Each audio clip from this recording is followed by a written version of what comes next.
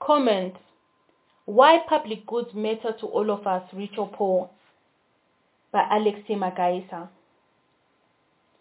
There is a class of things that economists refer to as public goods. They do not diminish in value because others benefit from them, and you cannot exclude others from enjoying them. A common example is a street light. If a tower light is installed in a neighborhood, everyone will benefit from the light. A car, however, is yours, and when you buy it, it does not mean everyone in the neighborhood can use it. The trouble with public goods is something that economists call the free rider effect. Since everyone can enjoy the good, there is no incentive to pay for it. You can avoid paying for it thinking someone will install the light anyway. You say, if someone can install the light, why should I pay for it? Pause for a moment and think of how many times you have avoided paying for something because you think someone else will pay for it. Think of the times that you have tried to dodge paying the toll gate fees on the road because, well, you just do not want to pay.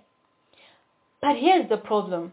If everyone thinks that way, the neighborhood will end up with no tower light. Or let us use a nose heating example. There will be no sewer system, and the neighborhood will stink to no end, with sewage running all over the place. I cite both examples because they are quite common in our neighborhoods. No? Therefore, such goods are usually provided by a public authority. We call this the government or the city council. That public authority in turn has the power to tax people. Taxes form public funds. So the public authority uses public funds to deliver these public goods. If a bridge is built, everyone, whether rich or poor, can use it. If a sewer system is built, everyone can use it. Likewise, no one will want to keep a fire brigade service to themselves at their home, even if they were rich. The likelihood of needing it regularly is slim, so why invest in it? But one day, you may just need it. For example, when your property is on fire. That's why it is good to have a public fire brigade service that works. It benefits everyone, rich or poor. It therefore should make sense to ensure that the society to which one belongs has efficient public goods. But there are at least two problems. First, some people, however wealthy, dodge taxes. Well, no one wants to pay taxes, but it is a necessary duty. Second, those who collect taxes and manage public funds tend to loot them through corruption. And there's lots of corruption in our country.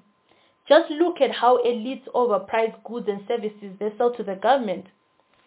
The result is poor public goods.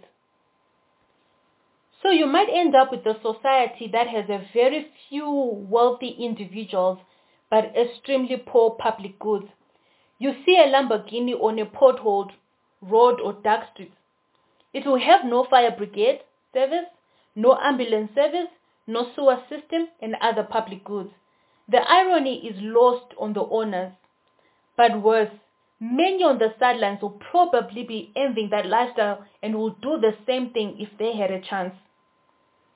They will not be concerned with the quality of public goods, and when society gets to that, it is a real tragedy. Some might say we will build our exclusive schools for our kids. They exist in midst of a sea of poverty. But how safe is it to live in a society where the rest have little access to a decent education? It is good to have a public education system that works because education is good for society. It is therefore worth it to invest in public education. Some might decide to get together to provide these goods for themselves when they realize the public authority is failing to deliver them. So a wealthy neighborhood might build its private sewer system. Even an ordinary community might create a neighborhood watch committee to provide the public good of security. COVID-19 got people to revive defunct hospitals. The pandemic was a rude reminder of the fact that the public healthcare system matters to everyone, rich or poor. It is a pity that it is in times of death, especially when a wealthy individual dies, that the stark reality of the paucity of public goods becomes so plain and obvious. The truth, of course, is most people have been witnessing the terrible decline of public goods for a long time. It is the reality they have lived with for a long time.